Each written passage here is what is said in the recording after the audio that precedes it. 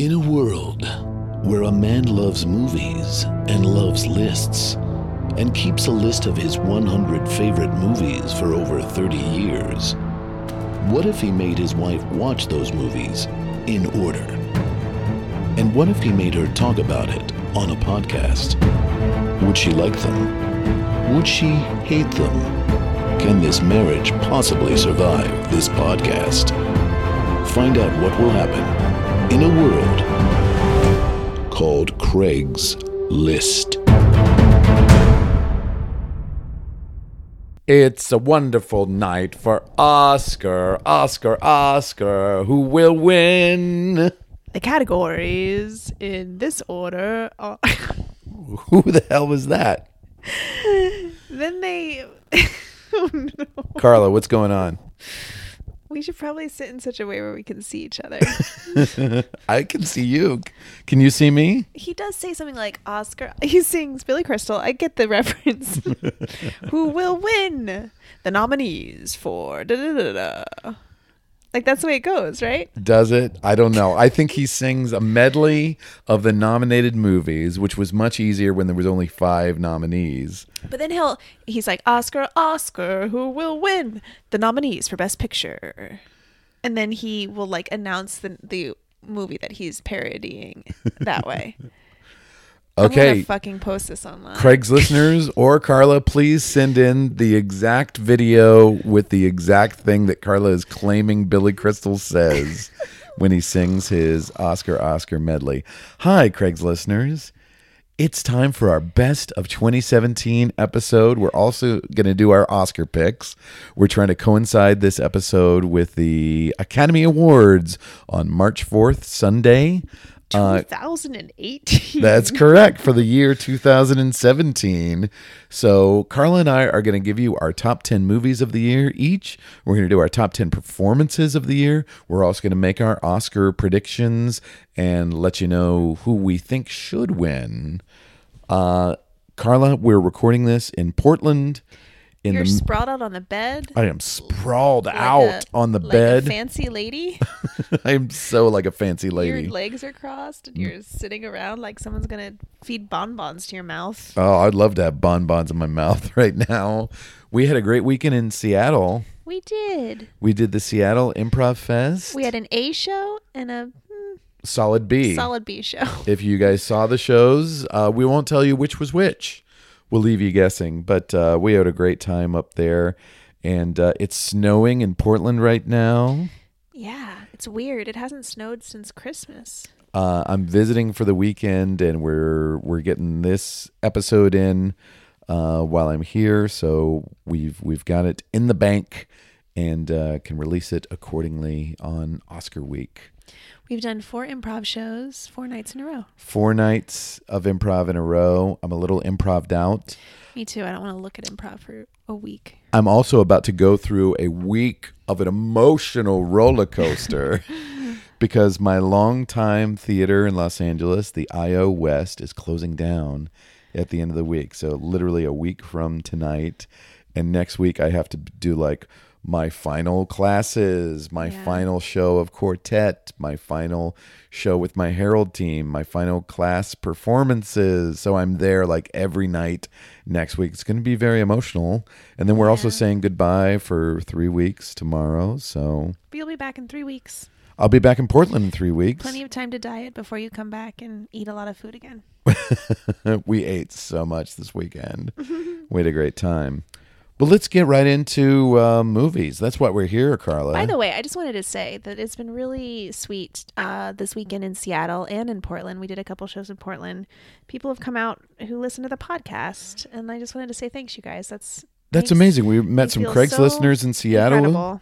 We met some Craig's listeners in Portland. Yes, a woman came to the show tonight at Curious just to see us like do this jam, and she was so nice. And anyways, it just makes me feel so happy that people are listening. People are listening. That's amazing. People are listening and connecting with us and wanting to meet us in real life. And we keep letting them down. And they're like, oh, I guess that was fine. Yeah.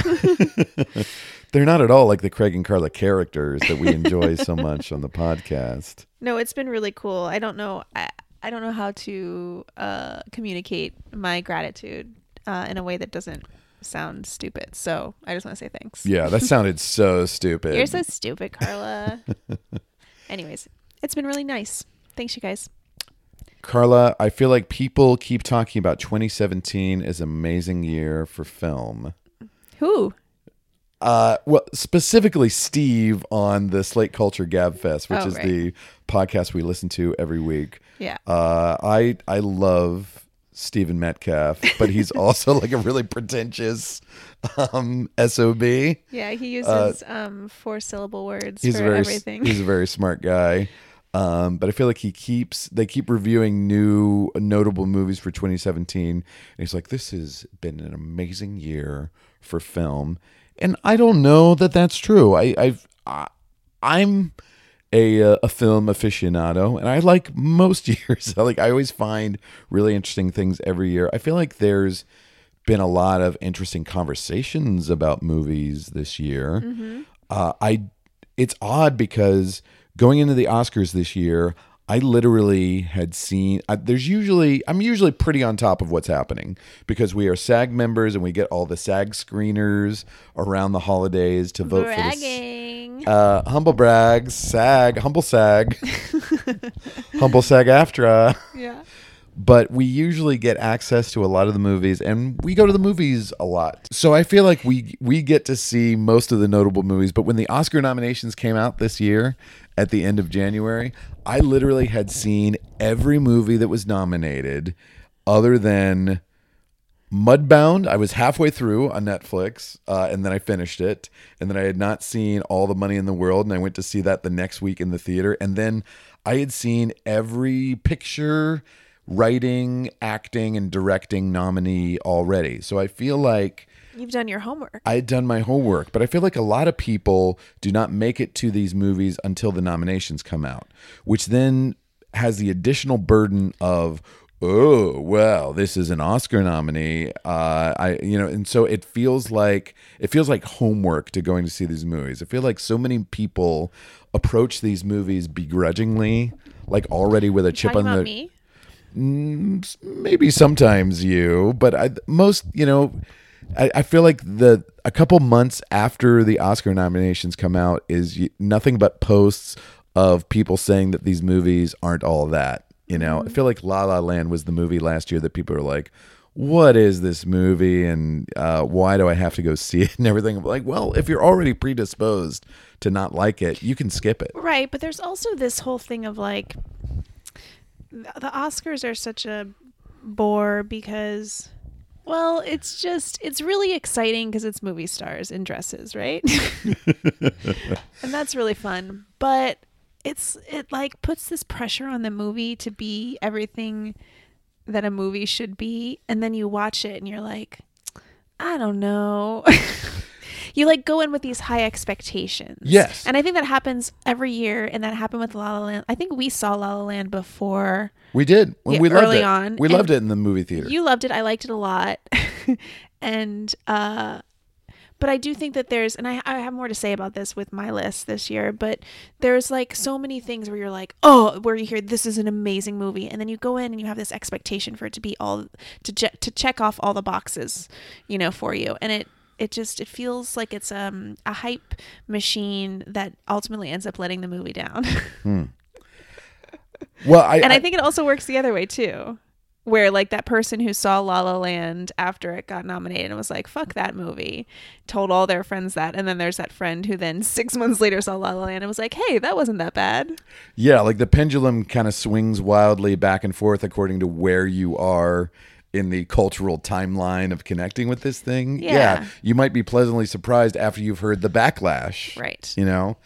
But I think my point is, because I had seen everything this year, there are some of the major nominees this year that I really did not care for. And it's not because of backlash. It's because I saw them at the first possible opportunity and I was like, that wasn't that good. Mm-hmm.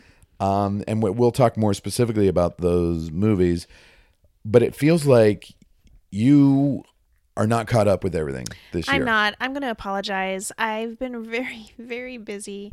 The job that I have, which is a really fun job, but it takes up... You're an artistic director. My co-artistic director. It's very exciting. And artistic director, along with somebody else, making you the co-artistic director. And it's a super fun job, but it takes up so much time, and I'm going and seeing comedy shows every night of the week just to, be at the theater. Anyways, comedy shows. It's just, I'm not complaining. I really like the job, but I haven't been able to devote any time to seeing a lot of films this year. And I've always loved movies, but since we've been together, that's kind of our thing every year is that we'll take 2 weeks before and after Christmas and go see everything. And that's kind of what we do. But that just didn't happen this year because we were apart. So I guess we were together technically at that time. We were together but we were in Portland and not everything was open. Like in LA, that's true. All the movies come out. Yes. At that time. Portland didn't get a lot of these Oscar movies until January. Yeah, right. And we were there together in November, December. But we were fairly on top of stuff, and then we got a fair amount of screeners after that. I got you the screeners. I don't think you've watched all these screeners. Haven't. Well, I'll just say the things that I missed out on that I feel bad that I've missed out on. These are the things you feel like you should have seen. Yeah, and so they're not on my list. And, again, listeners, I apologize. I have not done my homework very well to prepare for this one, but I did not see Coco, and I heard that was incredible. Really great. Yeah. Yes. I did not see Florida Project. Devastating. Because I was for sure, that was one that I really wanted to see, and I just have not had time. Yep. I didn't want to watch it on a screener or anything. I wanted to see it on the big screen, and I just haven't had time. So I know that I have a feeling I'm really going to like both of those movies. I think you will. I did not, what else did I not see? Dunkirk. But I purposely did not see Dunkirk. I think I love it. You'll hear more about it when we do my top 10, but I don't think it's for you. I might see it at some point, but I just didn't feel like a friend of mine had described it as a 90-minute heart attack. And I thought, that's not for me. That's pretty accurate. But that's probably one that is going to be winning a lot of awards, I'm assuming, this year. Definitely a lot of technical awards that probably there, but I think it'll win 4 or 5 technical Oscars this year. I did not finish Call Me By Your Name. I'm going to go back and finish it. Mm-hmm. I watched about 25 minutes of it, and I turned it off because I was so tired. Yeah. And I've heard incredible things about this movie.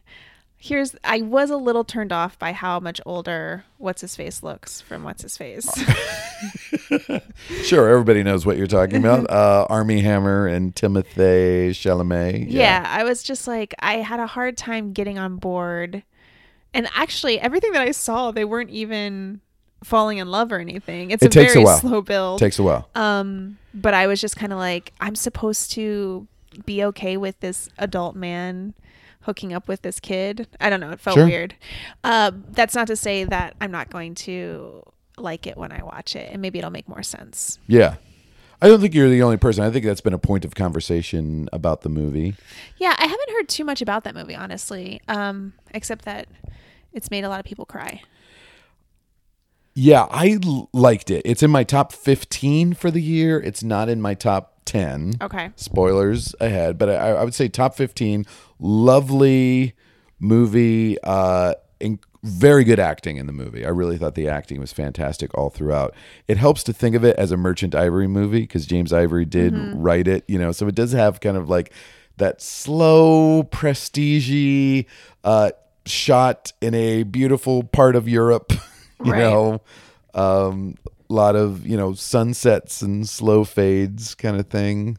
I don't think I liked it as much as other people did, but I respected it a lot. So those are, I think, the big and four. Shape of Water, you gave up halfway through? Yeah, I watched the first hour of Shape of Water with my roommate and her boyfriend, and I was like, yeah, this is not for me. Like, I really didn't like it. Yeah. And I've gotten some real strong feedback about that opinion from circles of friends there's a lot of people who really love that movie. And you know what? I'm happy for you guys. I thought the acting wasn't great. I thought it was beautiful to look at. Beyond that, I didn't get the story. I didn't get why she fell in love with this fish man after she gave him a couple eggs. Like, I didn't understand. And then I don't know. It just like, I felt like I knew what was going to happen at the end. The next morning, I talked to my roommate and her boyfriend, and I was like, here's what I thought was going to happen. And I told them, and they're like, yeah, that's what happened. So that's not my movie. The Oscar handicapping for Shape of Water is that Guillermo del Toro is the odds-on favorite for director this year. Everybody thinks he's guaranteed to win. That's what I mean. I just don't. It's such a dumb thing. It is, you know, like it's not dumb. It's just so subjective, right? It's completely subjective. Yeah. And it's just so hard to qualify art in that way. When I was younger, I loved it because it was just like a fun time to celebrate movies. The older that I get, the more critical I feel about it, because I've just seen too many movies to know, and I understand that everybody, you know, the worst movie that I've ever seen, somebody somewhere loves that movie. Absolutely. And somebody worked their ass off on that movie too. Yeah, and people put a lot of time and effort into that, including The Shape of Water. I love the Oscars. I really do. And it was actually my first entree. Oh boy. It was my first entry point into quantifying art, you know. Mm-hmm. Quantifying. I said qualifying. Did I mean quantify? I think you meant quantify. Great. Yeah. Glad that happened. And I know it's ridiculous. I think it's a great way to learn about the industry and learn about all the different roles that people have that go into making movies, you know. So I like that there's technical awards, you know, and so you know, I learned what cinematography was by watching the Oscars. Some years they get it really wrong, some years they get it really right. But I think it's a good way to get conversations started about movies. Obviously, every year there are great things that are left out. There's kind of shaky things that for whatever reason are trumpeted by the industry and celebrated, you know. And what was that movie with Jack Nicholson and Leonardo DiCaprio? Yeah, the Scorsese What was that movie called? Desperate Men or something. The Departed, I think is what you That you call it. Desperate movie Men was the worst. It's not great. It's not great. And believe me, you know that I'm a big Scorsese fan, and that is one of his more mediocre movies. And who knows, like that was the year that everybody decided it's Marty's year. You know, here's the year he's getting Best Picture, he's getting Best Director. You know, but I don't get it. Not one of his best. Nope. I feel like there was a real run of shakiness in the mid 2000s because you had Crash, you had The Departed. You had, I want to say Bollywood Millionaire. What's it called? Slumdog Millionaire. Bollywood Millionaire. I liked Slumdog Millionaire. Yeah. I saw it once, though. I liked it when I saw it. But I think there was a real kind of run of like, these are not really the best movies of the year. But I feel like they've been doing pretty well lately.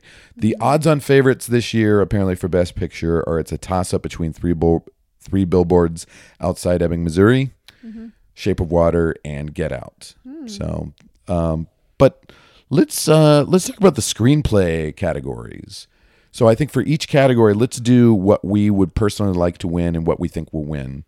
So we're doing all the Oscars, and then we're doing our top 10 movies, and then we're doing our top 10 performances. This should take about 4 hours. Is that cool? Do you have that amount of time? That was the subtext of the question, yes. We're only going to cover the major Oscars, which are the writing, acting, directing, and picture categories. I'll throw out a couple of opinions for the other categories. I really hope this is Roger Deakins' year for cinematography. He still hasn't won? He's lost like 12 or 13 times. Yeah, that's bonkers. And he's nominated for the Blade Runner sequel this year, which was so cool how he shot that. And I think it seems like it's Roger Deakins' year. I really hope that Coco wins animated feature. I think it's the odds-on favorite. Pixar usually wins every year in this category, so I think the odds are good. And I really like The Square for foreign language film. Okay, so The Square is one that we watched like 45 minutes of together, and I fell asleep, but just because it was late, but I was so into it. Yeah. I was really into it. Spoilers ahead, it did make my top 10 for the year. But I brought the disc up for you so you can finish watching Blu-ray, it. Right? No, it's a regular DVD. Oh, good. Yeah, Then I Carly can does finish not it. have access to a Blu-ray player. Yeah. The nominees for adapted screenplay are Call Me by Your Name by James Ivory, The Disaster Artist by Scott Neustadter and Michael H. Weber, Logan by Scott Frank, James Mangold, and Michael Green, Molly's Game by Aaron Sorkin, Mudbound by Virgil Williams and Dee Reese. What is your pick? I personally would go for Logan. Really? Just because I really liked Logan. It's probably the deepest superhero movie that's been made yet. Like, it really is done like an intense, like R-rated drama. I loved Hugh Jackman in Logan. I thought it was really well written. The Disaster Artist, I think we really enjoyed. Like, it was a fun movie to watch. I don't know that the script was, because it kind of focused on the friendship between Tommy and what's his face, right? Between the Franco brothers. But I think I just wanted to know more all about everybody who was involved in making the movie. Call Me by Your Name is going to win, though. James Ivory, who was in his 90s, who of course did all the classic Merchant Ivory movies, Howard's End, Remains of the Day, I've seen them all. Room with a View. I think he's definitely going to win this for Call Me by Your Name. And it would be a well-deserved win, but I would go for Logan personally. Okay. How about you? I don't feel like I've seen any of those, have I?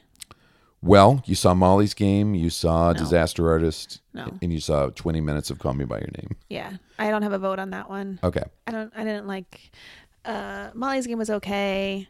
Disaster Artist, I had big problems with. Yeah.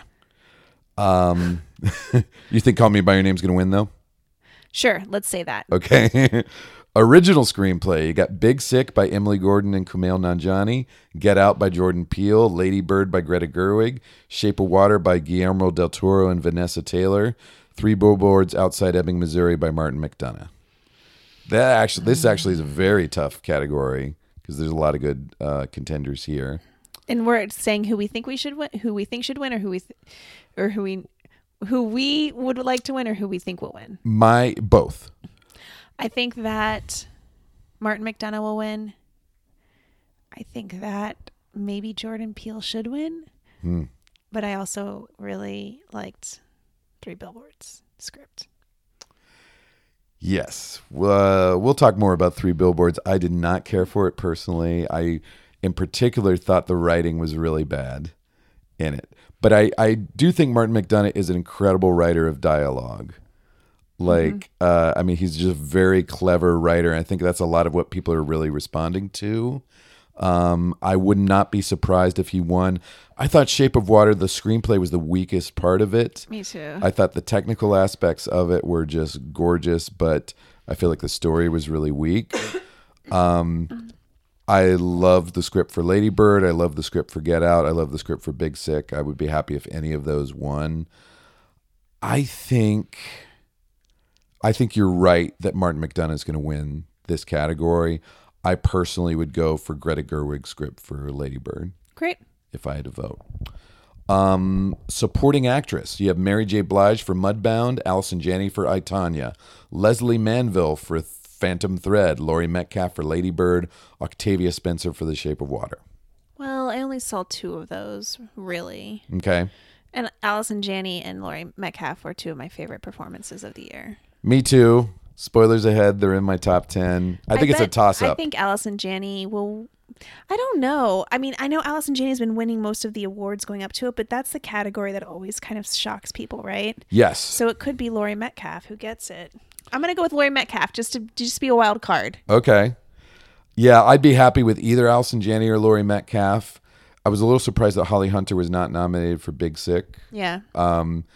Maybe just too many moms in that category, too many nightmare moms. Yeah. Octavia Spencer's won already a couple of years ago. Mary J. Blige and Leslie Manville, I feel like the nomination is the award in their case. I think it's a toss-up between Metcalf and Janney. I think Allison Janney is my favorite of those, and I think she will win. Okay. Supporting actor, you have Willem Dafoe for The Florida Project, Woody Harrelson for 3 Billboards, Richard Jenkins for Shape of Water, Christopher Plummer for All the Money in the World, Sam Rockwell for 3 Billboards. I did not see All the Money in the World. Or Florida Project. And I did not see Florida. And you loved Willem Dafoe in that, right? Yes. He is my personal favorite in this category. I think he gave the best performance of those, but I think Sam Rockwell is the odds-on favorite for 3 Billboards, and I think he will win. Okay. I don't know. I don't have an opinion. I didn't see enough of those to be able to pick. I love Richard Jenkins. He's one of my... Hey, guys, is this going really well? I have no opinion on any of this stuff so far. I love Richard Jenkins. He's one of my favorite actors. I thought he gave a bad performance in Shape of Water. I didn't like him in it either. I think he's a great actor. I don't think he was bad. I think it was a poorly that the script conceived was part. bad.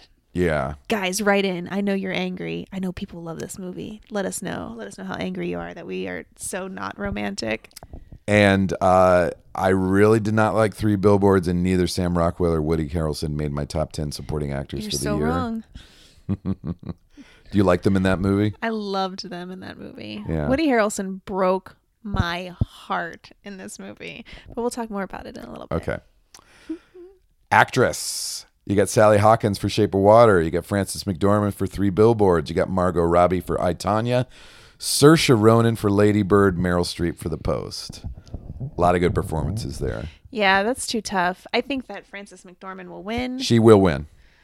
But I really could give it to... Who was the first one? Sally Hawkins. I could give it to anybody except for Sally Hawkins. But you like Sally Hawkins. I love Sally Hawkins. Happy Go Lucky is like that. The part that she plays in that movie is one of my favorite. Yes. Iconic, like fantastic female leads. I think she's wonderful.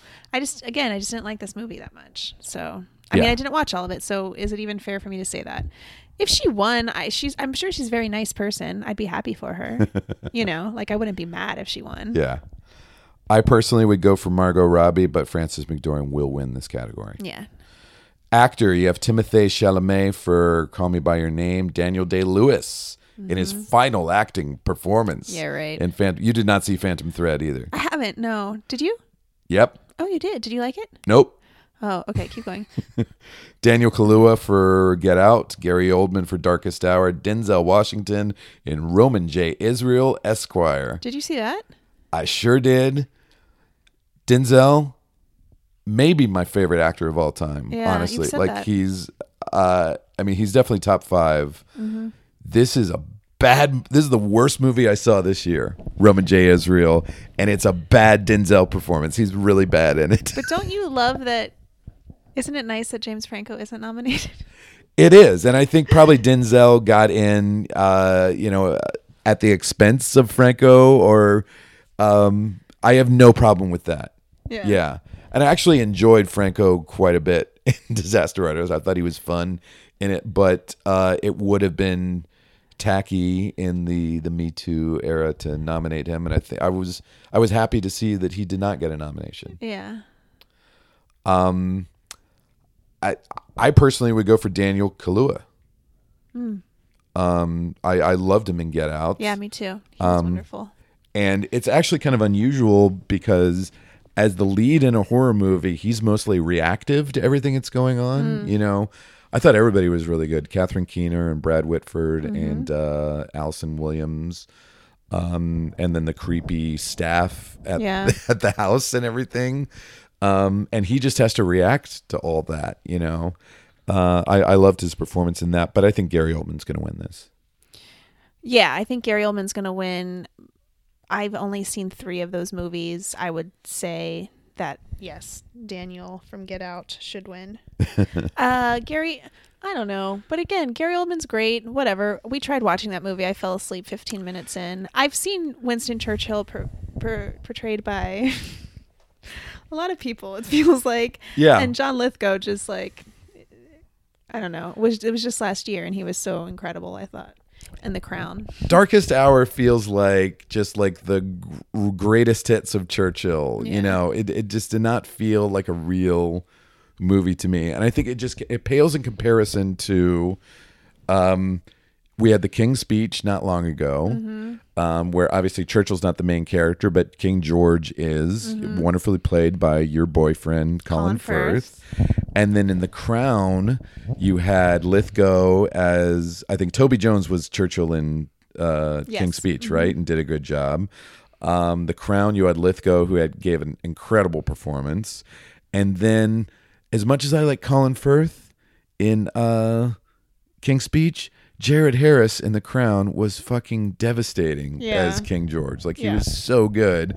And it was toward the beginning of Darkest Hour, Ben Mendelsohn, who's a perfectly great actor, comes in and plays King George. And immediately I'm like, oh, he's not Jared Harris or Colin Firth. Right. I'm like, you know, it's just a lot of the same material, and again, that's like one of those subjective things. It has nothing to do with how the movie was made, but it's just like we've just seen this story told from different points of view over the last few years, and so I was just bored right away. And I'm a big, like, I love like British stuff. Like, I really love it. Yeah. And I was really bored. And also, like, Dunkirk covered the same territory. Like, they literally cover the Dunkirk episode in Darkest Hour as well. I woke up during that part and saw a little bit of that too. Yeah.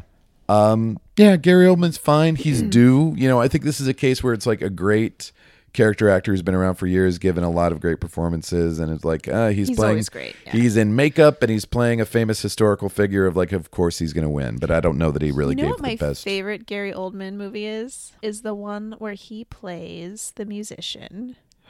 Oh, the Immortal Beloved? Immortal Beloved. Where he plays Beethoven. And it's so romantic and sad. I haven't seen it since I was 18, but I loved that movie. Maybe a future Carla's list? Maybe, yeah. Okay. We'll revisit it. Okay. If you guys liked Immortal Beloved, let me know if I'm being crazy or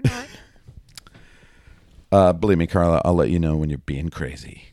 Best Director, you have Christopher Nolan for Dunkirk, Jordan Peele for Get Out, Greta Gerwig for Lady Bird, Paul Thomas Anderson for Phantom Thread, Guillermo del Toro for The Shape of Water. Cool. Who are you picking? Well, Guillermo del Toro, I believe, is going to win this. Amazingly, Christopher Nolan's never been nominated before. It's his first nomination. The only one who's ever been nominated in this category is PTA.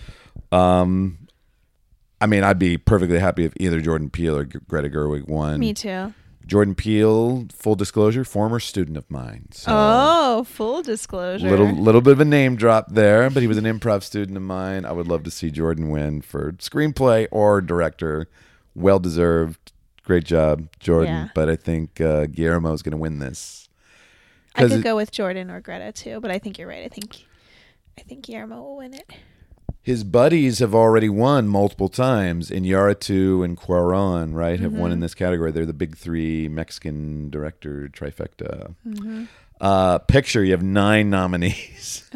Call Me By Your Name, Darkest Hour, Dunkirk, Get Out, Lady Bird, Phantom Thread, The Post, Shape of Water, 3 Billboards. I feel like there's been enough controversy over the content of 3 Billboards that's going to count against it. Okay. Like, remember the way that the Oscars Best Picture category goes now is everybody ranks their movies from 1 to 9. And so it's not necessarily the movie that gets the most first place votes. It's the movie that gets the broadest support. So I feel like last year, maybe La La Land might have had the most first place votes, but it probably had a lot of 8 and 9 votes as well. And Moonlight was probably in everybody's top 3 or 4. Okay. So that's probably why it won, because of broad support. So I think that's going to work against 3 Billboards. So I would not be surprised if Get Out won this. I think Shape of Water is probably a more likely bet, but I'm going to go for the long shot and say that Get Out is actually going to win this year. I'm going to say that I would like for Get Out to win, but that I think that The Shape of Water is going to win. I personally would go for Lady Bird. I like it slightly more than Get Out, but I think Get Out may win. Okay. Cool. I'd be happy with that. Let's All right, do. I'm so glad we did that. That was good. Good stuff.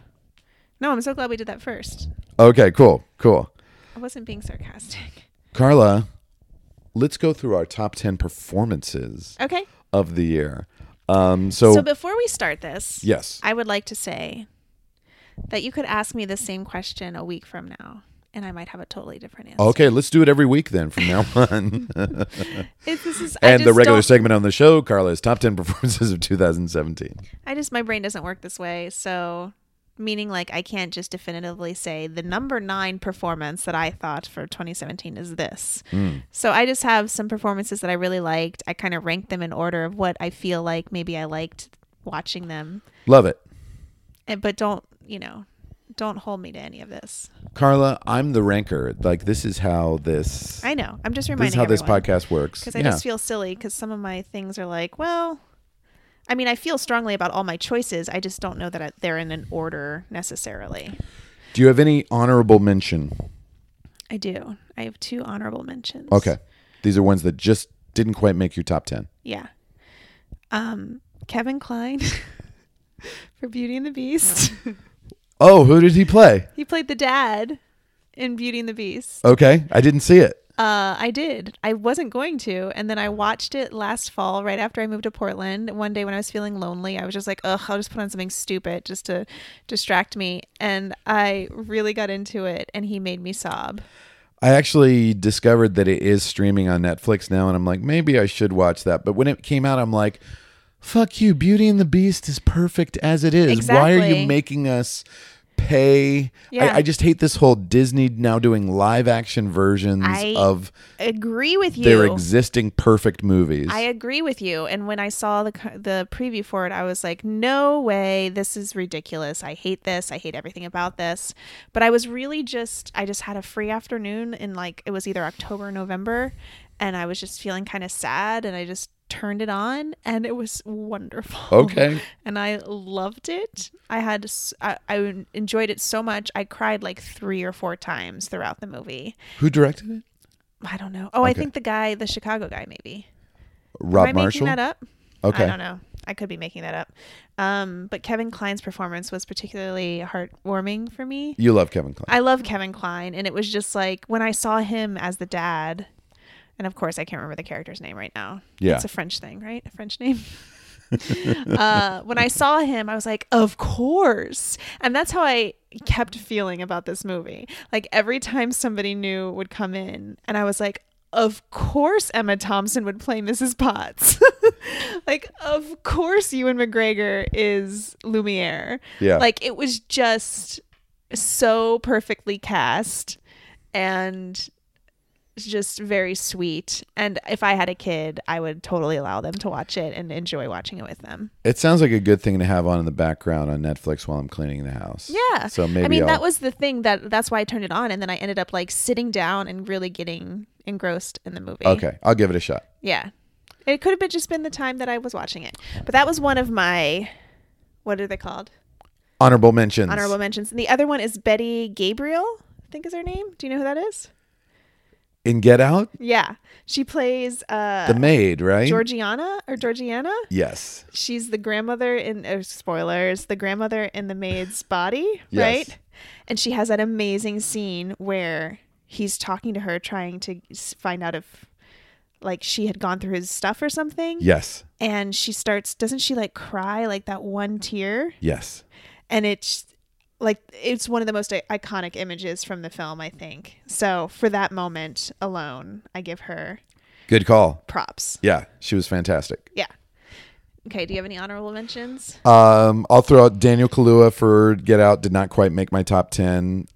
He was great. We loved him since that Black Mirror episode where he's on the stationary bike the whole time. Yeah. Robert Pattinson did a movie called Good Time, which is, I believe, streaming on Amazon right now.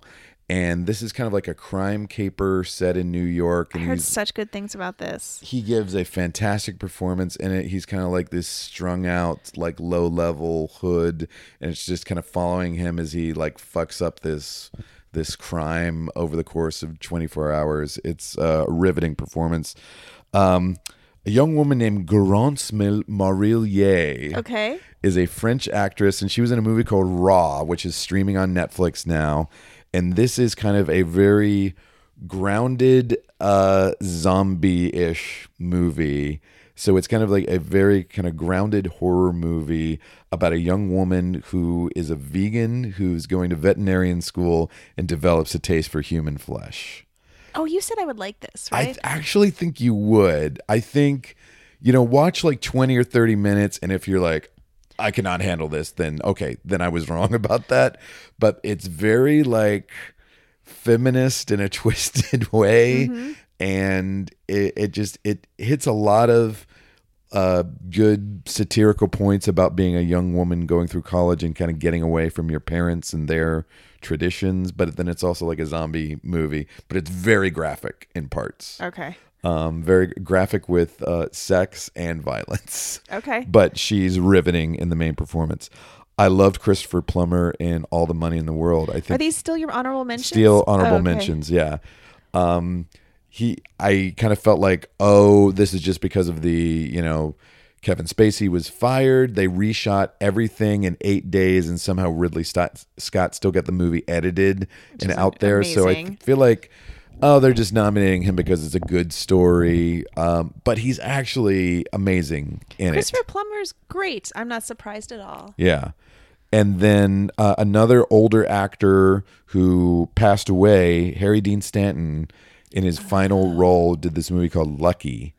And it's streaming on Netflix right now. And it's a very like wonderful, quirky, heartfelt movie about a guy in his 90s kind of dealing with mortality, and knowing that it's Harry Dean Stanton's final performance gives it kind of an extra I need to see that. extra emotional boost. So Those are really good picks. yeah. Good job. So those are the ones that did not quite make my top 10. Who's your Okay. number 10? My number 10 is a shared spot. Okay, again, you guys, this isn't a real list for me, right? These are just performances I really liked. Nope. Set in stone. Number 10, Holly Hunter and Ray Romano as what's her face's Zoe Kazan, is that her name? Yeah, her parents. Her parents in The Big Sick. They were great. They were wonderful. For me, they really made that movie. And it was so nice to see the two of them. And it was great to see Holly Hunter, who, and I think I've said this before, I've never been a big fan of Holly Hunter, but very recently I've started to appreciate her more. Because we just watched Raising Arizona. Yeah. Yeah. And Broadcast News, I watched that again not too long ago. Yeah, great performance. And Ray Romano, I just thought was so heartbreaking and sweet in this movie. And I laughed and I cried with both of them. Yeah. I never really watched Everybody Loves Raymond, so Me I either. never really I don't had. even know if I've seen an episode of it. I've never had an opinion on him. I remember him vaguely as a stand-up. I just thought they created a very realistic married couple in this. I too. loved his scenes with Kumail in particular. Yeah, great pick. Thank you.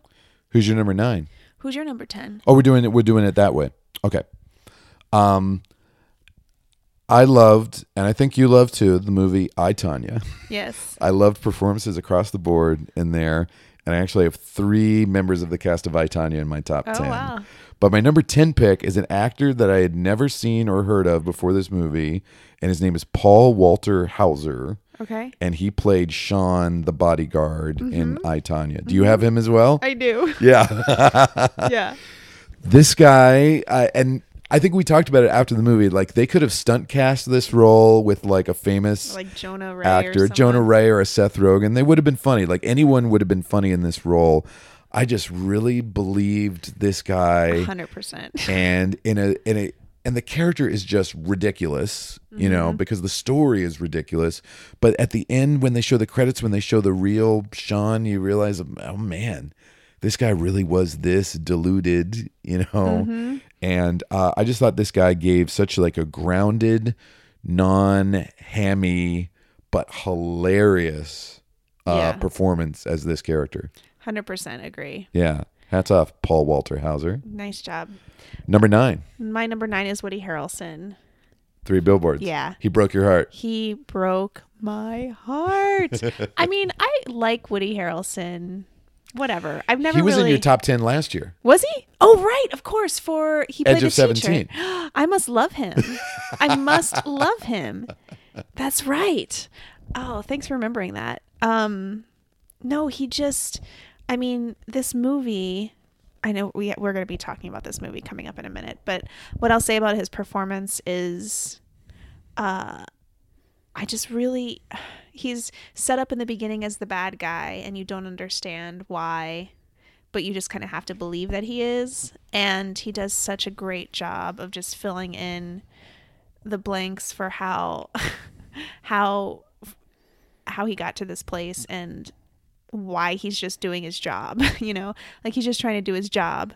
And then, I mean, okay, you guys, this is a big spoiler. So if you've not seen 3 Billboards and you want to turn it off right now or fast forward.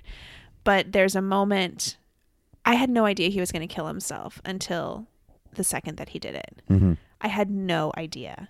And when he did it, I gasped and I started sobbing. Like I've not had that reaction to a film like that in a really long time.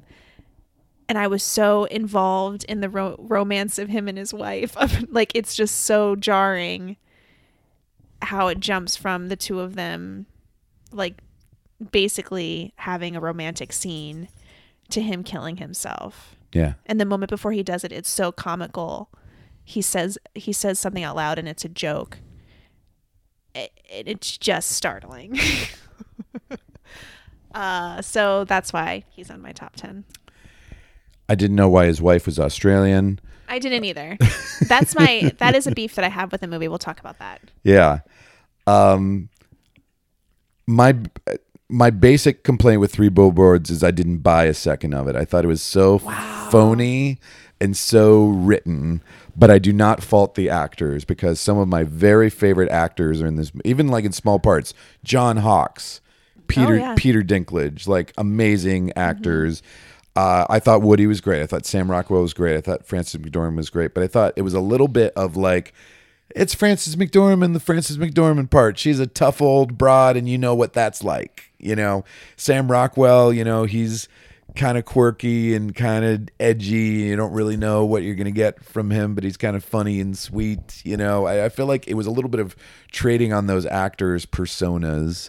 But I don't fault any of the actors. I thought they all gave really good performances. My problem with the movie was in the writing and in the filmmaking in general. So just to bounce off of that, and we're going to talk more about this when we come to our top 10, but for me, it's like I feel like I've been watching these actors for years and I've always thought that they were good and fine and that these were the roles where I was like, these guys were born to play these roles. You know, like these roles are made for these actors. And it's not, I don't know, I don't feel like I often get to watch a movie and just think like, I can't imagine anybody else playing that role. Like I don't often think that. Cool. Yeah. I mean, maybe it was really well cast. Yeah. My number 9 is Michael Stuhlbarg for Call Me By Your Name. And he's the dad, right? He plays the dad. I like that guy. Great actor. He's always good in everything. He's been in a lot this year. He was also in Shape of Water and The Post. Right. Here's my pitch for you watching the rest of Call Me By Your Name. I will. And I do think that Armie Hammer and Timothée Chalamet are really good in it too. I really like the performances overall in it. I feel like it starts to drag a bit in the second hour. Like if you already were a little impatient with it, I feel like it's slow. Yeah. And it's a lot of, you know, long glances, you know, and then for once they hook up, it's like kind of trying to hide their relationship and everything. It feels like a little redundant after a while. But at the end of the movie, and this is probably not really a spoiler, you know, for you probably knowing what the arc of the movie is. Eventually, Armie Hammer has to go back, and so the teenage kid is just devastated that his first he's losing his first love and everything. And Michael Stuhlbarg, who throughout this movie has just been kind of like this genial, cool dad who's a nerdy professor of art and everything. It's kind of a peripheral character. Delivers like this 7-minute long monologue to I've his heard about son, this. and it's just beautiful, beautifully acted, beautifully written, and makes you kind of rethink the whole movie. I kind of wanted the movie to go out on that note. There's also a little epilogue at the end that goes a little further than that, but he makes my top 10 on that monologue alone. And he wasn't nominated? Not nominated. No. Yeah, I'm going to go watch that, you guys. I promise. Yeah. I feel bad that I didn't finish that one before we did this. It's a good movie, and I think you'll really like that performance in general. Where are we at? 8? Number 8. My number 8 is Paul Walter Hauser for the I, Tonya part. Awesome. Yeah. Anything more you want to say? Or Nope. Yeah. We covered it. Cool. I've got Hugh Jackman for Logan. Okay. Is number 7? Wolverine, man. Nice. Yeah, you don't need to see this movie. It's super violent. There's like 100 beheadings in this movie. Also, literally. a former employer that I have That's strong correct. PTSD about is in this film, right? That's correct. That may be a trigger. Yeah. Trigger warning for Carla. Her former boss is in this movie. Yeah. There's not that many actors in this movie, so people can probably figure out Yeah. who that is. But it's a superhero movie, but it's Wolverine, and it's like years later, and it's just like the classic, like it's like a Clint Eastwood role of like the reluctant, grizzled guy with a heart of gold, who has to like take care of this young kid, and it's simultaneously he's taking care of Professor X, who's senile, yeah, and Patrick Stewart gives a great performance too, and then this young girl who is the future Wolverine and his daughter, and so it's just like the kind of classic grizzled old cowboy riding into the sunset role. I probably would like this film. Like, I really liked the trailer. I was totally into it. Yeah. But I'm so tired of X-Men. Sure. I don't understand the logic behind it anymore. They've changed realities so many times. Is that true? Right? That is true. Like the last one that I feel like I saw in the movie in the theater. Days of Future Past was the one that you saw. Yeah. Like they redid, like they didn't know each other or something, right? I don't know. But by the end of the movie, I was like, what the fuck just happened? Well, you will like that it's the classic Patrick Stewart as Professor X, and it's just a great relationship of him and Wolverine. And I know. And so I get that. Yes, I understand that. And I'm not saying you can't tell stories in the same universe with the same characters, but it's just very confusing to me. Yeah. So I just can't get on board. That's it. That's all. You know who's also in it and is great, and is Stephen Merchant. Oh. Yeah. That's not my former boss. Not Carla's former boss. Number 7. Number 7, I have Bradley Whitford for being a true asshole in both Get Out and The Post. Oh yeah, double roll. I love it. Double jerk face. Yeah. Made me so mad in both of those movies. He made me so angry in The Post. I was very afraid of him in Get Out, and then watching him in The Post, I just thought he had a great year of villains. Yeah. You know, I never really watched West Wing. Sorry. I did. Sorry, Rishi and Josh, if you're Sorry, listening. Jenna. Jenna's listening. Sorry, Jenna. I've always liked Brad Whitford as a actor. But he feels like he is kind of entering like that character actor middle-age phase of like being the epitome of just like sleazy, evil He does it white really guy. well. Yeah, It's he does it. upsetting. Yeah. Like my blood boiled in both of those movies with him. Yeah, he made me very angry. So I thought, well, that deserves some sort of mention. Yeah. Yeah, just introducing him in Get Out as like the genial dad is just like, hey man, I wish I could vote for Obama a third time. Yeah. You know? Yeah, good pick. I also have somebody from The Post at number 7. Ooh. Meryl. She got number 7? You feel like that's low? Well, not necessarily. There's a lot of great There are. female performances this year. I think we had mixed feelings about The Post. Surprisingly. We were so excited to see it. I feel like she's the number one reason to see this movie. Yeah. I mean, duh. And we were huge Tom Hanks fans, and He was okay, though. he was okay in it. Yeah. And I thought it had some script problems too. There was the thing about The Post that shocked me was that I felt like it was a lot of people playing dress up. Yeah. Like there were so many, even just like group crowd shots, like when she's coming out of the hearings and there's all these women standing around like looking at her in awe. It just felt like everybody was play acting. Yeah. Or they like show scenes of protests and stuff. And I think another shout out to Slate Culture, but Gabfest said this where it was like different tropes of somebody at a protest, like one guy playing guitar, singing a Bob Dylan song or whatever, and another whatever. It just felt like it felt artificial in a way that really bummed me out, except for the moments when Meryl Streep was on screen. And the moment where she tells them to go to press and she's on the phone is one of the greatest acting moments, I think, in film history. Oh. Wow. I don't know that I disagree with you. I mean, it's Thank definitely, you. I mean, in terms of like talking about like a 30-second moment, it's up there, and it's hard because everybody has Streep fatigue, right? Even people who admire her a little bit of like, yeah, Meryl Streep, she's great, Yeah. But especially if you really want to, get excited about her all over again, like just see her in this movie because it's such a great performance. And yeah, that moment in particular of like, let's do it. Let's run it. Let's run it. Let's go with it. Yeah. Let's go. Yeah. Yeah.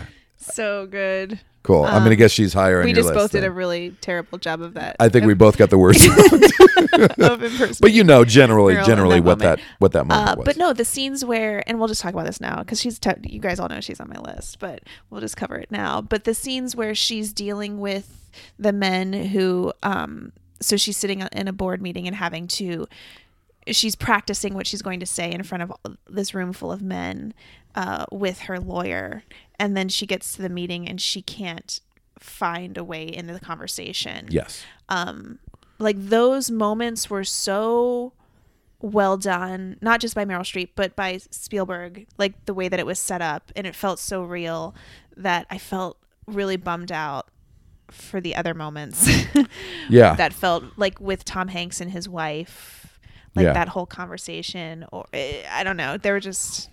To know that we're still having a conversation in 2018 about institutional sexism and everything, and to see what Katharine Graham was going through in the early 70s, it's a bummer, but also like it was empowering to watch how she played that role, and it was Katharine Graham is a very interesting woman, and I thought it was a performance that served that real person very well, and very moving and very topical. And we saw it opening night in San Francisco, and the audience kept breaking out into applause. That's always really fun. Yeah. Just to watch or to feel the audience freak out and just go crazy when she had her moments of claiming power. Cool. Your number 6. Oh, my number 6 is, I don't know how to say his name, and I apologize. I should have done more research, but Lil Rel Howery. Oh, yeah. Did I say his name right? Yeah, Lil Rel, yeah. From Get Out. You've got a lot of Get Out on your list. He's just incredibly, I mean, in much the same way from the guy from I, Tonya. It's just like the supporting character, right? Yes. Who's just so specific and fully realized. And he ends up playing a much bigger part in the movie than you realize. So Lil Rel is the guy who plays Daniel Kaluuya's buddy who's dog sitting for him. Yes. And ends up being kind of the hero of the movie. But he's the comic relief, basically. He is. He's completely the comic relief, but he's so, like, I just don't think that movie would have been as fun to watch without that performance. Yeah. There was a lot of controversy over Get Out being placed in the comedy category, which of like, yes, it's not a comedy, and that's how fucked up the Golden Globes are, that it's so antiquated. Like everybody's got to categorize it in one or the other.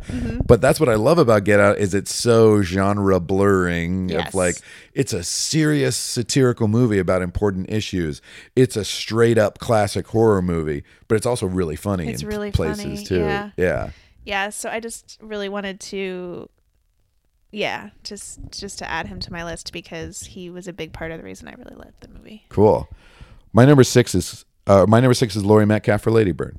Oh, nice job, Laurie Metcalf. We just listened to a really fun interview with her on the Mark Maron podcast, which is, you know, we hate to plug other podcasts, but I really feel like our buddy Maron needs a little exposure. So, you know, I know we've got a lot more listeners than he does. So It's so funny because I listen to a lot of Maron. yeah. And yeah, I feel like, I don't know, I've just had so many conversations recently with people who are like, oh, I can't stand to listen to that podcast, which is absurd because it's one of the most popular podcasts. And some of the best interviews you'll ever hear too. I mean, Yeah. that interview he did, this is off topic, but I'll be brief, with Sacha Baron Cohen couple years ago. Incredible. Was one of the, I mean, I've never heard Sacha Baron Cohen talk like just a normal person with someone.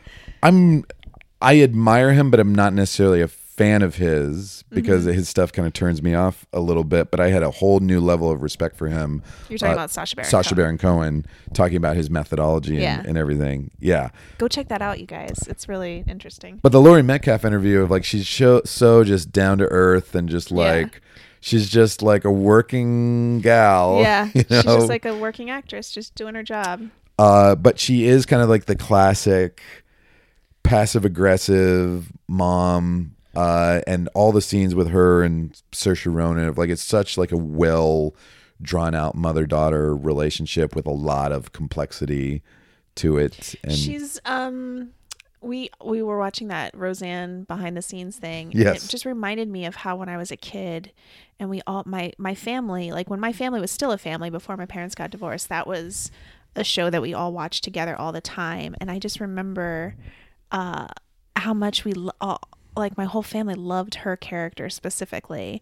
She's so recognizable as a real person, Laurie Metcalf. she's so real. Yeah. And like so funny and so talented, but just I don't know. I just don't think there's enough. There's not enough women in American cinema or on American television where you can just be like, yeah, that's a person from my family. Mm-hmm. Not the role that the actress is playing, but the actress. You know, she feels very just kind of working class, Midwestern. Like, I know that person. That's a real person. Exactly. And I think this role, I can't imagine anybody else doing this role either from Lady Bird.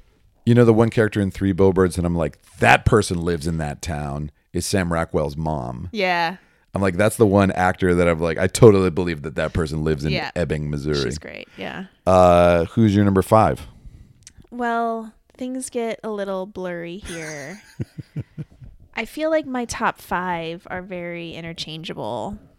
Since we talked about Meryl Streep already, let's say it's Meryl Streep. Okay. If I have to classify right Cool. now. Although I could easily put her higher than this. Cool.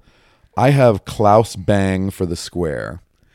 I wanted to see it. Yeah, I think you were digging at the little bit of it that you Was. saw. Yeah, this is a 2.5 hour satirical Swedish movie about a guy who runs a modern art museum in Stockholm. And it's very dry. And it's by this Swedish filmmaker who I liked his first, or not his first movie, but the previous movie. He made Force Majeure quite a bit. But Klaus Bang is a Danish actor who apparently is not even that well known in Europe. Oh. And He's very handsome. he's very handsome, and he just gives such a dry, funny performance in this. And it's this guy who's just trying to deal with all these artists, and he's trying to deal with this journalist played by Elizabeth Moss that wants to start a relationship with him. And then he's trying to be a guy in modern society, like dealing with diversity and art and all just like the modern issues of being a privileged person. Right. That's all I want to say about it. It's just a wonderful performance. I thought this movie was so funny in a very dry way. Might not be for everyone. I would say, give it a half hour. And if you're like, this is not for me, then you're fine. But I really dug this movie. I liked it a lot. It was very surprising. Number 4. Parts that I had seen of it. Gosh, what should I do here? See, these are all, I feel let's go with Laurie Metcalf since we've already talked about her. Cool. Yeah. I have Allison Janney for I, Tonya. Okay. Yeah, I'm sure you have her too. I do. Let's go ahead and say that she's number 3. I don't know. These all feel so we can talk about it simultaneously on the same level. Yeah. Another kind of nightmare mom, but also like you do get a sense of like she's really trying to do her best of what she thinks is right for her daughter.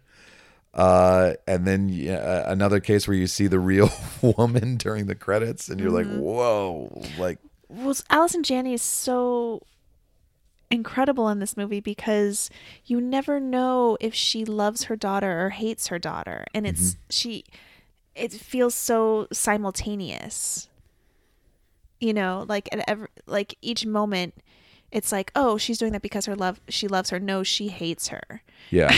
And it's such a complex, surprisingly funny role. Yeah. I thought part of like the tightrope walk that this movie does is to present abuse, both from your mother and your husband in a way that honors the seriousness of it, but also finds way of getting to the, kind of dark humor and satirical aspect of it too. Allison Janney just has like such a knack for a one-liner, like she can get away with so much by doing so little.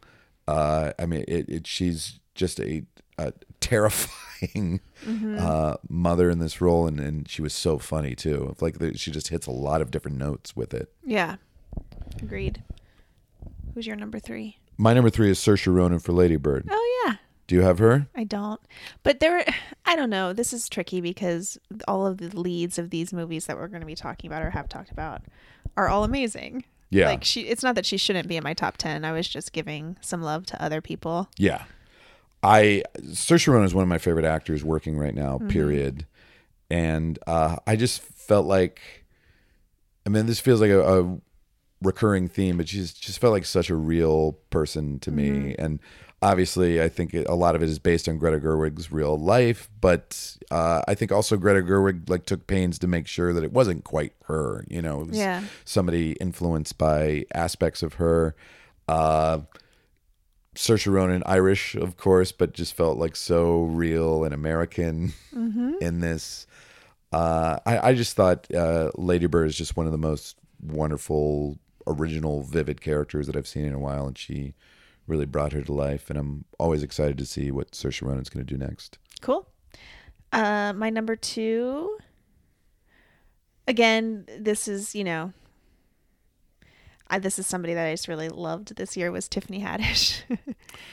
I did not see Girls Trip. Yeah. Yeah. She just made that whole movie for me. I really liked all the performances, but Do you think I would like that movie? I don't know. She made me laugh so hard that I was crying. Yeah. Like I couldn't breathe. I was laughing so hard. I had so much pleasure watching her performance in that film, and I'm a big fan, and yeah, she's incredible. A lot of people felt like she was robbed of not getting a nomination, and also that that comedy movies in general get short shrift for it. She did narrate a Drunk History Story this year, and it was one of the best ones that we ever did. It was one that we did with Busy Phillips playing the woman who saved a lot of the art during the Nazi raids in the 40s, and Tiffany Haddish was so funny in that. But she was a real breakout star for this movie, so maybe I should see it. I think you should. I think it would be worth it. Cool. That was one of the few movies that I saw in the theater without you. I went by myself. Yeah. Whenever that was, like last May or whatever. I was like, I'm going to treat myself to a movie. And I went and saw this by myself, and I had the greatest time. I have Willem Dafoe for The Florida Project. Yep, as my number 2. Missed out on that one. I really don't want to tell you too much about this movie. I think we've talked about it a little bit. Yeah, I don't want to talk about it. I'm going to see it. You lived in Florida for a while. He plays a manager of kind of a shitty, like long-term residence motel, and he's dealing with the kind of kids who were kind of left to their own devices of like roaming around this place, and it's just a performance that breaks your heart. But he's also very funny in places. I think that's the main thing about Florida Project. It's very serious and hits like some social issues that we're dealing with in America, but a lot of it, as particularly the first hour, is very laugh out loud funny. And I felt like he was the odds-on favorite when that movie came out, but Sam Rockwell's kind of stolen his thunder a little bit. It's too bad because Willem Dafoe's had a great career, and this would be a great capper to it. Who's your number one? I guess my number one is Margot Robbie, or however you say her name. Really? For I, Tonya? Yeah. Oh, well, my number one is Margot Robbie for I, Tonya. Wow. Yeah. High five. Again, though, I feel like my top 5, we could go anywhere with those. But she had to do everything in this movie. Yeah. I mean, again, it's like the dramatic angle of being a woman dealing with abuse, the comedy angle of it. And she literally had to skate. I mean, I know that they probably use effects and doubles in some places. They like took her face and put it on the stunt double's body. Yeah. Which is so interesting. But there's times where she's doing her own skating. Yeah. I mean, she's got to be athletic enough to be able to pull it off. But I feel like just this is a performance that hits so many levels. And yeah, she was incredible in it. Agreed. Looking at my list, I don't know that I have a favorite performance of the year. I really liked all those things that I said. Cool. About all those people.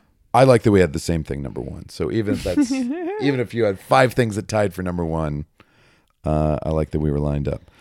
Top 10 movies. All right, how are we doing on time? You guys We're good. with us? You guys still there? We're good on time. We talked about a lot of these already, so we don't have to go real in Okay. depth unless something's new. Great. Your number 10 movie. I put The Post, and it's really because of Meryl Streep's performance. Maybe Call Me by Your Name would be there, maybe Florida Project or Coco. Like, I just missed out on so much good stuff.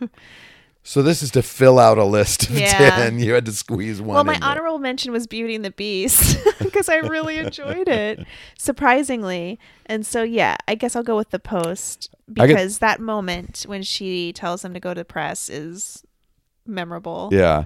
I got The Post at number 23 for the year. Oh, wow. I've got a full top 25 list. Yeah, I don't want to make it sound like I did not like The Post. I just thought it was disappointing, could have been better. Kind of a mixed bag. But so important for people to see it, I think. Yes. And, I think we're in the minority on this one because A lot of our friends loved it. yeah, my friend Angie, who I talked about many times on this podcast, who is not a giant Meryl Streep fan, Yeah. went and saw it and just like loved it. So I think go see it, you guys. It's important to see it. Again, like a lot of it is if there's a similar movie that hits a similar issue much better. And Spotlight from a couple years ago just hit that journalism angle so Right. much better. I think so too. I thought, and created like really vivid, interesting characters. And I thought that other than Meryl Streep in this, that I didn't get into the characters as much. Yep. Tracy Tracy Letts is really good in it too. Tracy Letts, always great. Great in Lady Bird too. Yep. I have The Big Sick at number 10. Oh yeah, good. Yeah, I have a Kumail Nanjiani and Emily Gordon's kind of real life story, fictionalized. A great performance by Zoe Kazan as his girlfriend in a coma. Yeah. Yeah, very very happy for those guys. Girlfriend in a coma, I know. Who's that? The Smiths. Oh yeah. But just a really really funny and sweet rom-com. Funny enough, I have The Big Sick as number 9. Well, there you go. Yep. Really liked it a lot. Not a huge Kumail fan, but that doesn't mean I don't like him. I'm not very familiar. Like, I'm kind of peripherally familiar with him in the comedy scene, but I don't know his voice or his stand-up very well. Yeah. And so I was surprised at how much I really loved this.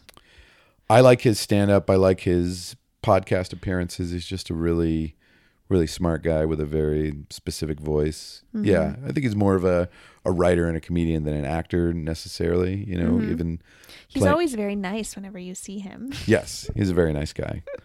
I have Good Time at number 9. That Robert Pattinson. Oh, movie. wow. Yeah, I got to see that. yeah. I'm going to see that. I think there's some really interesting peripheral characters in it too. This is the first movie I saw by these guys. It's these guys, the Safdie brothers, who are filmmakers from New York. So I have another one of their movies on my Netflix queue right now to watch. I'm really interested in anything else they do because I thought it was really coolly shot, and well edited as well. So Good Time. Good Time. I'll check Good it out. Times with Good Time. I'll check it out. Number 8. For me, it was Jim and Andy, The Great Beyond. What is that? Oh, I know. That's the Jim Carrey documentary on Yeah. Netflix. I kind of watched this with you. I don't think I saw the whole That thing, counts though. as a movie, right? I don't know if it had a theatrical release, but yeah, it's a feature-length documentary, right? I was fascinated by it. I'm not a huge Jim Carrey fan. Like, I don't care, really. Or Andy Kaufman Or not fan, at all. Or Man in the Moon When I fan. saw Man on the Moon, I saw it when it came out years ago. I was like, whatever. Okay, that's sad. That's a sad story. But I just sat down and started watching this one night, and I was so fascinated by how nuts Jim Carrey is.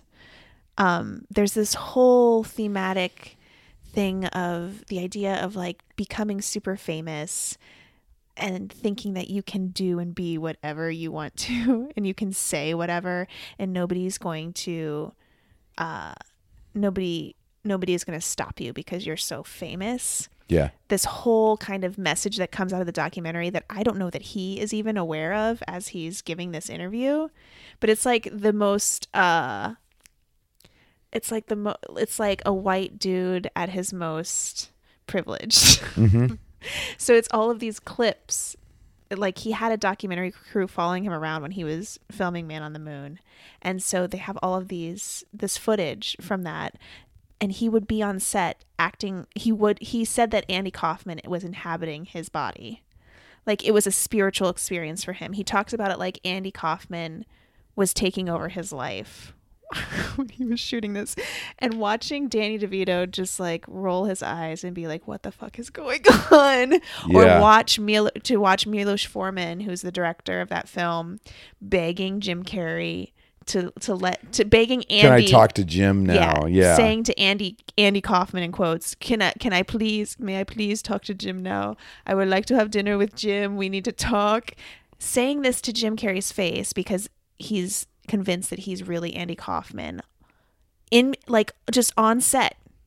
It's so bananas and bonkers and crazy, and Jim Carrey in his interviews so fully believes that this is what was going on. It's fascinating. I highly recommend it. All right. Yeah.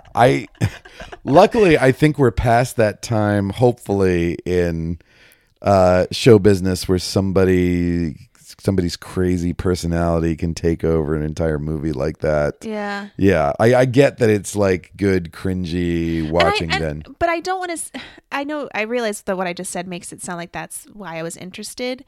And I'm not trying to make fun of Jim Carrey. I just think it's such an interesting character study of fame gone wrong. And especially seeing, like there was that whole clip with Jim Carrey at some sort of award show or something last year where he was on the red carpet talking about the universe or something. Yeah. And just there's this whole like detachment, I think, when somebody becomes so famous that we don't really see except for on news clips. And I thought that this movie did a really good job of kind of capturing the essence of that without judging it. Cool. Yeah.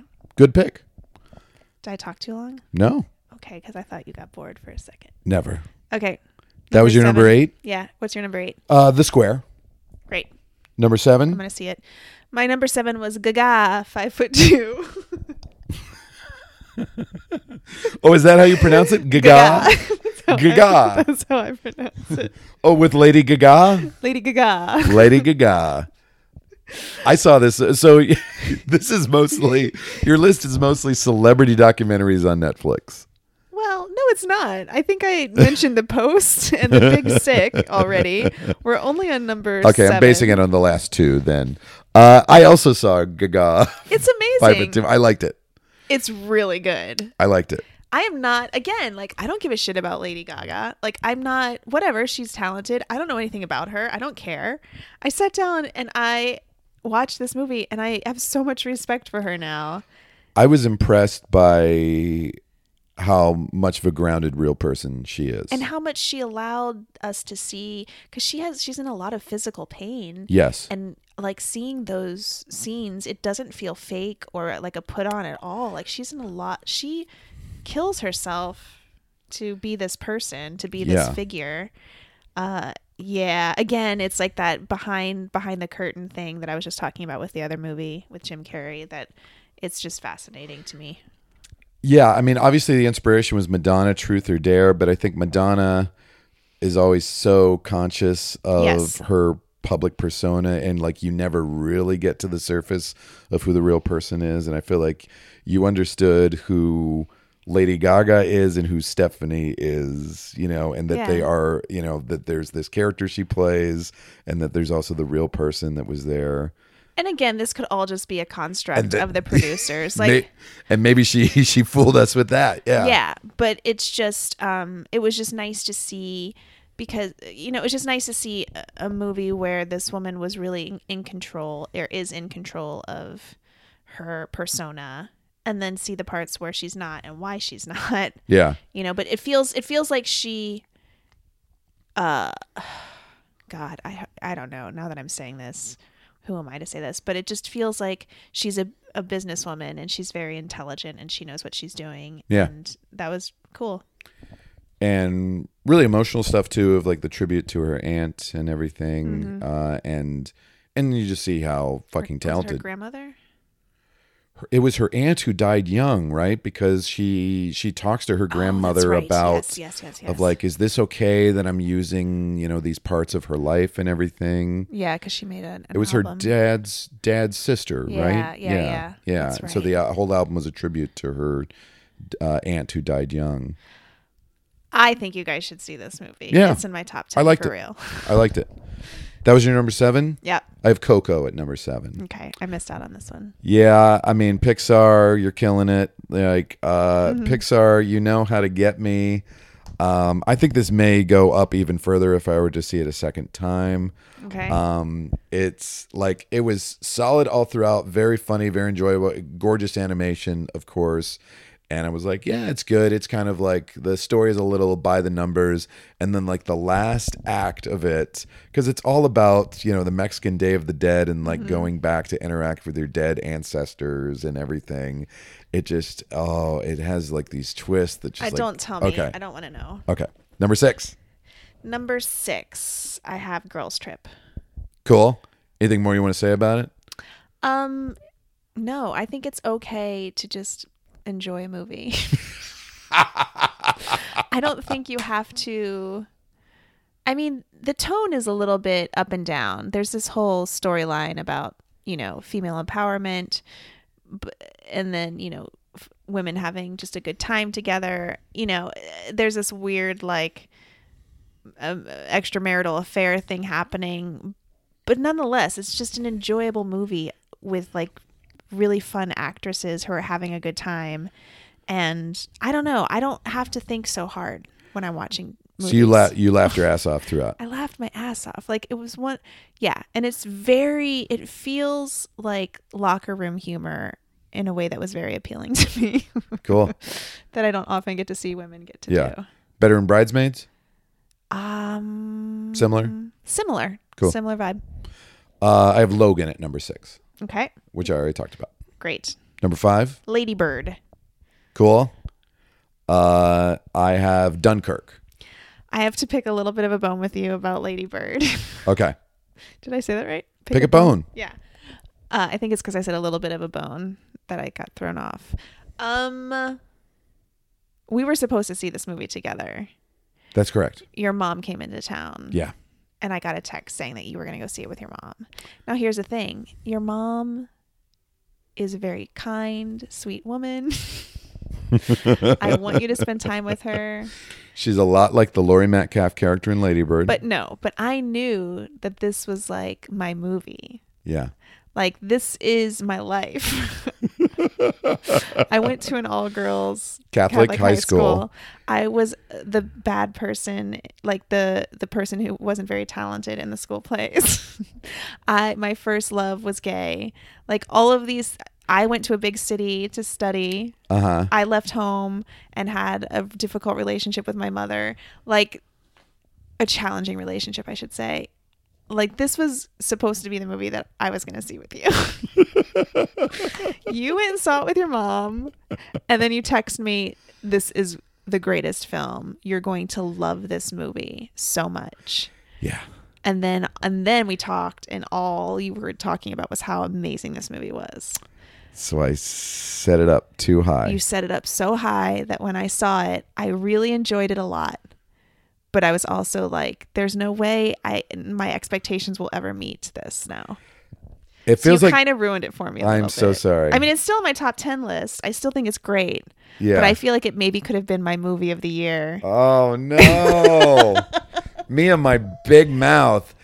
I feel like you're not the only person, though, who like came to Lady Bird a little later and people are like, yeah, it was good. Like, I didn't get why people think it's so amazing. Yeah.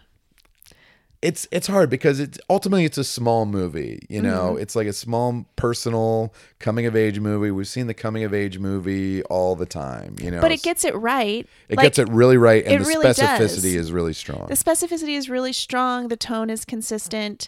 The acting is consistent throughout. The script is really funny and really heartbreaking and heartwarming and all those things. But because you told me it was the best movie, I just couldn't get there. So I'm sorry, That Greta happens Gerwig, sometimes. but That happens even though you sometimes. wrote the story about my high school years, I just that's what it is. Oh, I'm so sorry. Well, I have Dunkirk.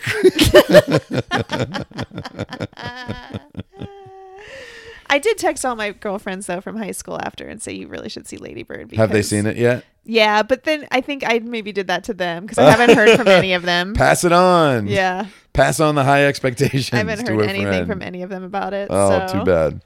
But that's the thing too, though. Like when you go to an all girls Catholic high school, it's such a specific weirdness. Yeah. That there was part of me that loved it, but then also didn't love seeing it reenacted. Too close to home? Yeah. Yeah. Where I was like, ugh. Yeah, well, I have Dunkirk. Okay, great.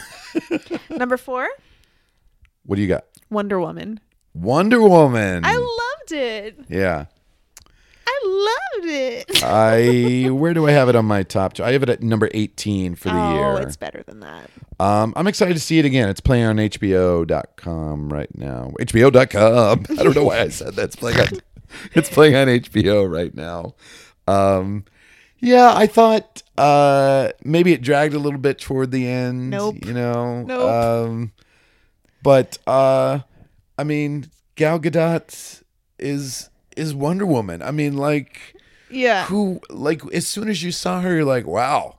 Yep. You know, That's Wonder like, Woman. That's the most gorgeous, most physically fit person I could ever imagine. But then she can also really act, and she has such charisma. Actually, after we've just talked so much about being hyped up for movies and then being disappointed, there was so much hype, and I went in just to support, really, not thinking. You don't really care about superhero movies. No. Yeah. Mm-mm. I mean, we're going to see Black Panther this week, and I feel the same way. Like, I just want to go support it. I don't really care. I'm sure it's going to be fine. Yeah. That's exactly how I felt about Wonder Woman. So it wasn't like I was already team Wonder Woman, and I just was sobbing and laughing, and I was so into it. Like when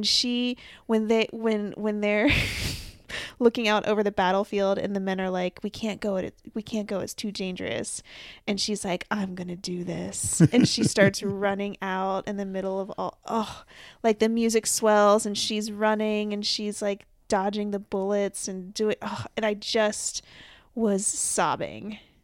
I've never seen I've never seen a woman behave like that. Maybe Linda Hamilton in Terminator 2 is like the closest thing that I can think of. And it just moved me. Yeah. I just got wrapped up in it. Great relationship with her and Chris Pine too. Mm-hmm. Yeah. That's who it was. Yeah. And I couldn't remember the guy in it. There you go. He doesn't matter. It's all about Wonder Woman. Although I do like Chris Pine quite a bit. I have The Florida Project, number 4. Okay. I'm going to see it, you guys. Get off my back. Number 3. Number 3. 3 billboards of whatever. Okay. So I feel like I've been kind of dancing around why I didn't like this movie.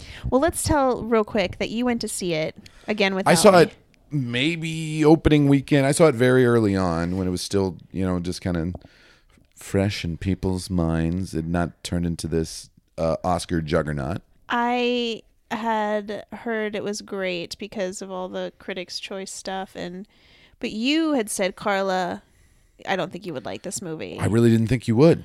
And so therefore I was like, well, fuck that. I'm not going to go see that movie. But then we got the screeners and I was trying to prepare for this list. So I thought, well, I need to see the things that everybody's talking about, and just sat down and watched it and was so into it the whole time, which I will be honest, it could be the reverse Lady Bird. It could have just been that you had said that I wouldn't like it. So my expectations were so very, very small that because of that, I was blown away. Like that could be what's happening here. All right. Yeah. But I'll tell you why I liked it, and then you can tell us why you didn't like it. Okay. But I was constantly being surprised. Like I didn't understand from moment to moment. I wasn't sure what was going to happen, and it was really exciting to me. Mm-hmm. And that's it. Yeah. Like I did. Whereas there were so many movies this year where I felt like, okay, I get it. I know it. Like this is the story and this is how it's going to play out. I didn't know what I was watching. I didn't know what was going to happen. I mean, Woody Harrelson kills himself halfway through the movie. Like I had no idea that was going to happen. More spoilers. Here we go. The part where she sets that building on fire, I was like, what the fuck is going on here? Like it just kept heightening and heightening and heightening. And then I loved the ending. Okay. I thought if Seven Psychopaths was Martin McDonagh's attempt at making a Quentin Tarantino movie, this was his attempt at making a Coen Brothers movie, to the point of casting Frances McDormand in it. Yikes. Ouch. You hear that, Martin? I think Martin McDonagh writes fantastic dialogue. Mm-hmm. He's a playwright. I know. I've seen several of his plays. Thank you very much. So I think he's very good at writing very fun, clever, witty dialogue, especially stuff that kind of like makes you choke on a laugh. Mm-hmm. Something where you're like, oh, I shouldn't be laughing at that, Right. But I just felt like I did not buy any of the characters as human beings. They felt very written and very contrived to me. And it felt like all of the characters knew what the playwright knew. I said a similar thing about Molly's Game, like because I think Aaron Sorkin is very similar of how he writes, where he wants you to constantly know about the cleverness of the writing that's going on. But beyond that, I feel like it's taking on some very serious subject matter. Institutional racism in the police force. Like he didn't pick Missouri accidentally, right? This is the same state as Ferguson, right? And so there's a whole thing of Sam Rockwell's character abusing black prisoners, domestic abuse, rape, all these very serious subjects, but I felt like it dealt with them very flippantly. And I felt like it didn't take on the seriousness of those issues that it wanted to just kind of score some satirical laughs about those things, but not really take them seriously as issues. And so that made me angry while watching that. And I felt like there was an inordinate number of hot women in this town for no real reason. That struck me as weird. I thought some of the actors and some of the more peripheral characters were overplaying the small town quirkiness of it. But again, I get, because I think there are parts that are very well written. The actors are fantastic in it. They really are. And I think he's a talented filmmaker too. Like, I didn't think it was, poorly shot or anything. I get why people are into it, but I think from the get-go, like somewhere in the first 10 minutes, I already had a chip on my shoulder about this movie, and I saw everything through that lens through the rest of it, where I'm like, fuck this movie. I don't buy a second of it, I think that, and I was trying to verbalize this earlier, maybe when we were talking about Woody Harrelson, but it just kind of occurred to me what I really loved about it was that I never knew who was the villain and who was the good guy. And from moment to moment, it would shift in such a way where I disliked a character, and then in the next scene, they did something that made them the hero or made them the moral voice of the story. Yeah. And because that kept shifting, it was really impressive to me, and it kind of reminded me, and I know we've been talking about this a lot lately, which is on Facebook, people get so upset about one thing, and it feels so black and white, and nothing is ever black and white. Like, a person can close a theater and be a villain, but she could also be doing it because she has to close the theater, and she could have kept the theater open for years longer than maybe another person would have. She's not good nor bad. These are all hypothetical examples. She lives in the in-between, right? So, which is real life. And I felt that way with the mother, like with Frances McDormand. Like, at the beginning, you're like, oh, she's the wronged person here. And then suddenly this woman who you're supposed to be on her side does this horrific thing, and you're confused about morality. Yeah. And that to me... And then the Sam Rockwell character is kind of the opposite arc, where you're like, oh, I hate this guy. And like, oh, now he's doing good things, And Woody Harrelson, and even, what's his name from Game of Thrones? Dinklage. Peter Dinklage. Like, at first you're like, this guy's a creep. And then he does this incredibly kind and sweet thing. And just none of these people live in good or bad. It's just like all gray, and that's what really jazzed me about the whole thing, I think. Yeah. Religion too. She has a scene with a priest. I was just gonna say that. I thought that was so phony, and No! that felt like Martin McDonagh just getting on his soapbox about religion too, and like that didn't feel like a real character moment either. All right, to me. I just got up on my knees because that felt written to me. No, when that happened, Craig, that's when I was into the movie. I was like, I'm in. Everybody's always wanted to say that to a priest. And that to me is very real. Not necessarily her saying that, but because I grew up in the Catholic Church, and the idea of a priest coming to your house to help counsel you is like such a... Like, that's just a thing that happens, Really? Yeah. Like, it never, well, we did have priests in our house when we were younger, we didn't have any big tragedy that they were there for necessarily, but that's a thing that happens in the Catholic Church is priests will, in these small communities, will go and counsel the families or tell them how they, try to help them through it. But then it's just this confusing thing of like, you're a hypocrite. Oh, that moment for me was one of my favorite in the whole movie. I hated that. I thought it was so written to me. But it's what everybody wants to say, and I that's get why Martin feeling, McDonagh. The feeling is real, but nobody would ever say that. And that's fine, but that's what this movie is, right? It's high emotion. Yeah. It's not necessarily what we would do in our lives, but it's like maybe what we would want to do if these situations were happening. And that's what her whole character is just in reaction the whole time, like an extreme reaction the whole movie. And I hated the ending. I loved it. Hated the ending. As it was happening, I was like, oh, please end here. This would be the perfect way for this to end. It's like, oh, and spoilers. We're supposed to be on board with she's now going to go kill this guy who's not the guy. Except that they're in the car. That's what I'm talking about. That from one moment to the next, you don't know what they're going to do. But then at the very end, my takeaway was that they're probably not going to go kill him. I feel like this entire podcast for 2 years has been me trying to get you into these morally ambiguous movies. Maybe it's working. You picked the wrong morally ambiguous movie, Carla. I'm No, sorry. no. I just think you're wrong on this one. I might be. I'm definitely in the minority. I no, feel like I don't want to say you're wrong. I just mean I feel like I really liked this movie. I don't feel like I'm the only person. I feel like it is somewhat of a controversial movie, and it's been a little for sure. divisive. People are on either sides of it, but I feel like more people are landing on the side of it's a great movie. But it just rubbed me the wrong way. But I thought you had a great impassioned, articulate defense for it, and I get why you're into it. And can I just say that I really disliked the casting of Woody Harrelson's wife in it, and I'm totally on board with you for that choice. I was like, why does she have an Australian accent? Why is she super hot? Why is she married to this kind of maybe not great cop?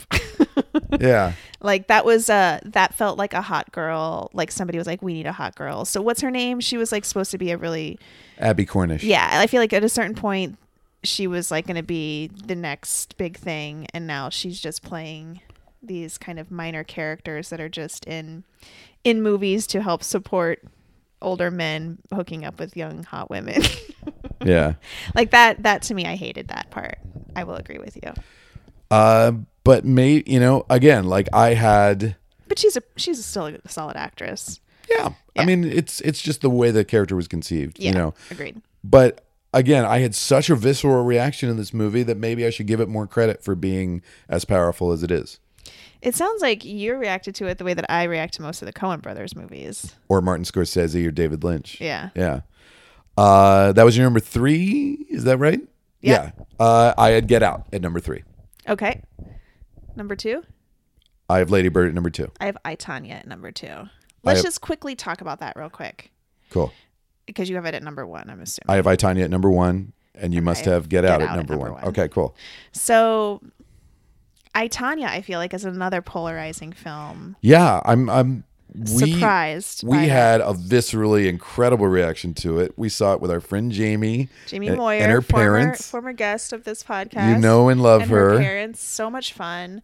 We went to see it on opening day in Portland. Yeah. Tonya Harding from Portland. Yeah, exactly. Like it was an exciting, it was right around Christmas, not Christmas Day. I don't think we saw it, but it was an exciting time to see it with a full theater, and it was such like a wild ride. And I mean, you and me and Jamie kept looking at each other during this movie like, I can't believe they're saying this. There were so many scenes that just blew us away, but it feels like in talking to other people, a lot of people were offended by it in the same way that you were just talking about being upset. That it was flippant about abuse. Yeah.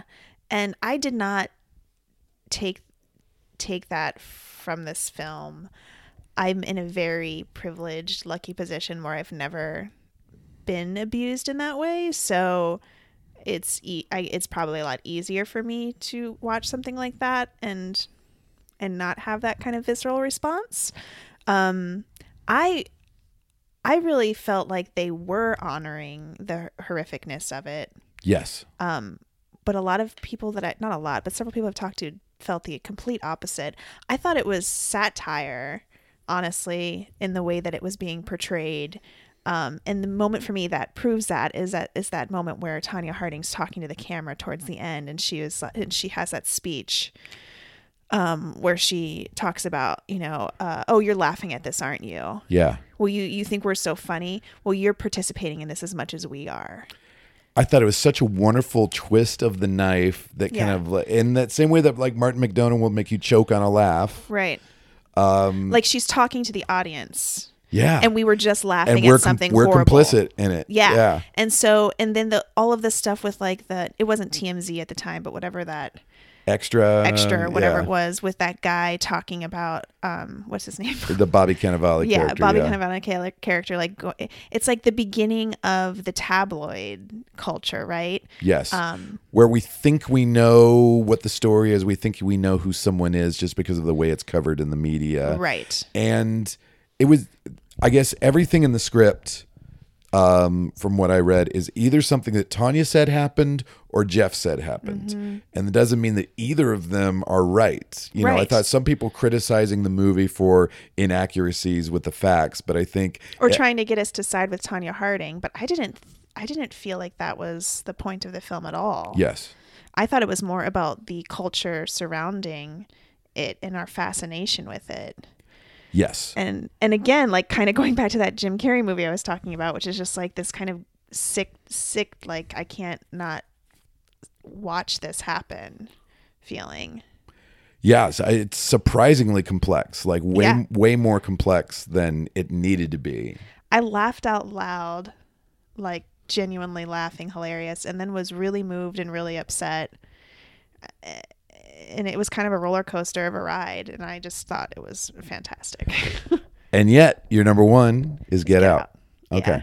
And I think I had equal amounts of fun, enjoyment, I guess is a better word, watching both of these films. But I just think Get Out is an important film in a way that I, Tonya,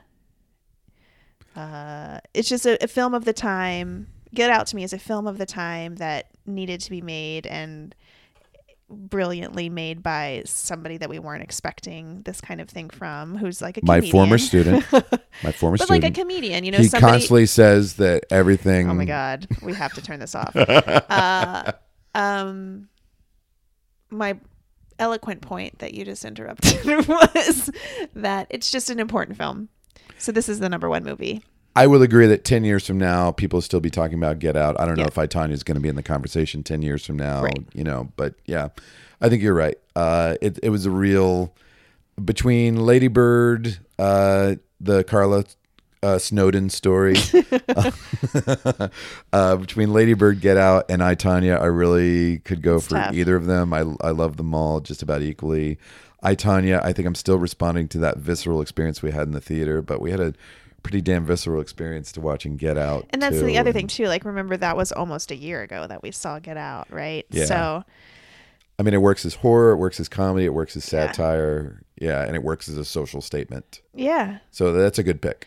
And in terms of just a well-constructed screenplay that kind of unveils itself from moment to moment, and you aren't expecting it. I mean, I think that this should win Best Screenplay. Yeah, for sure.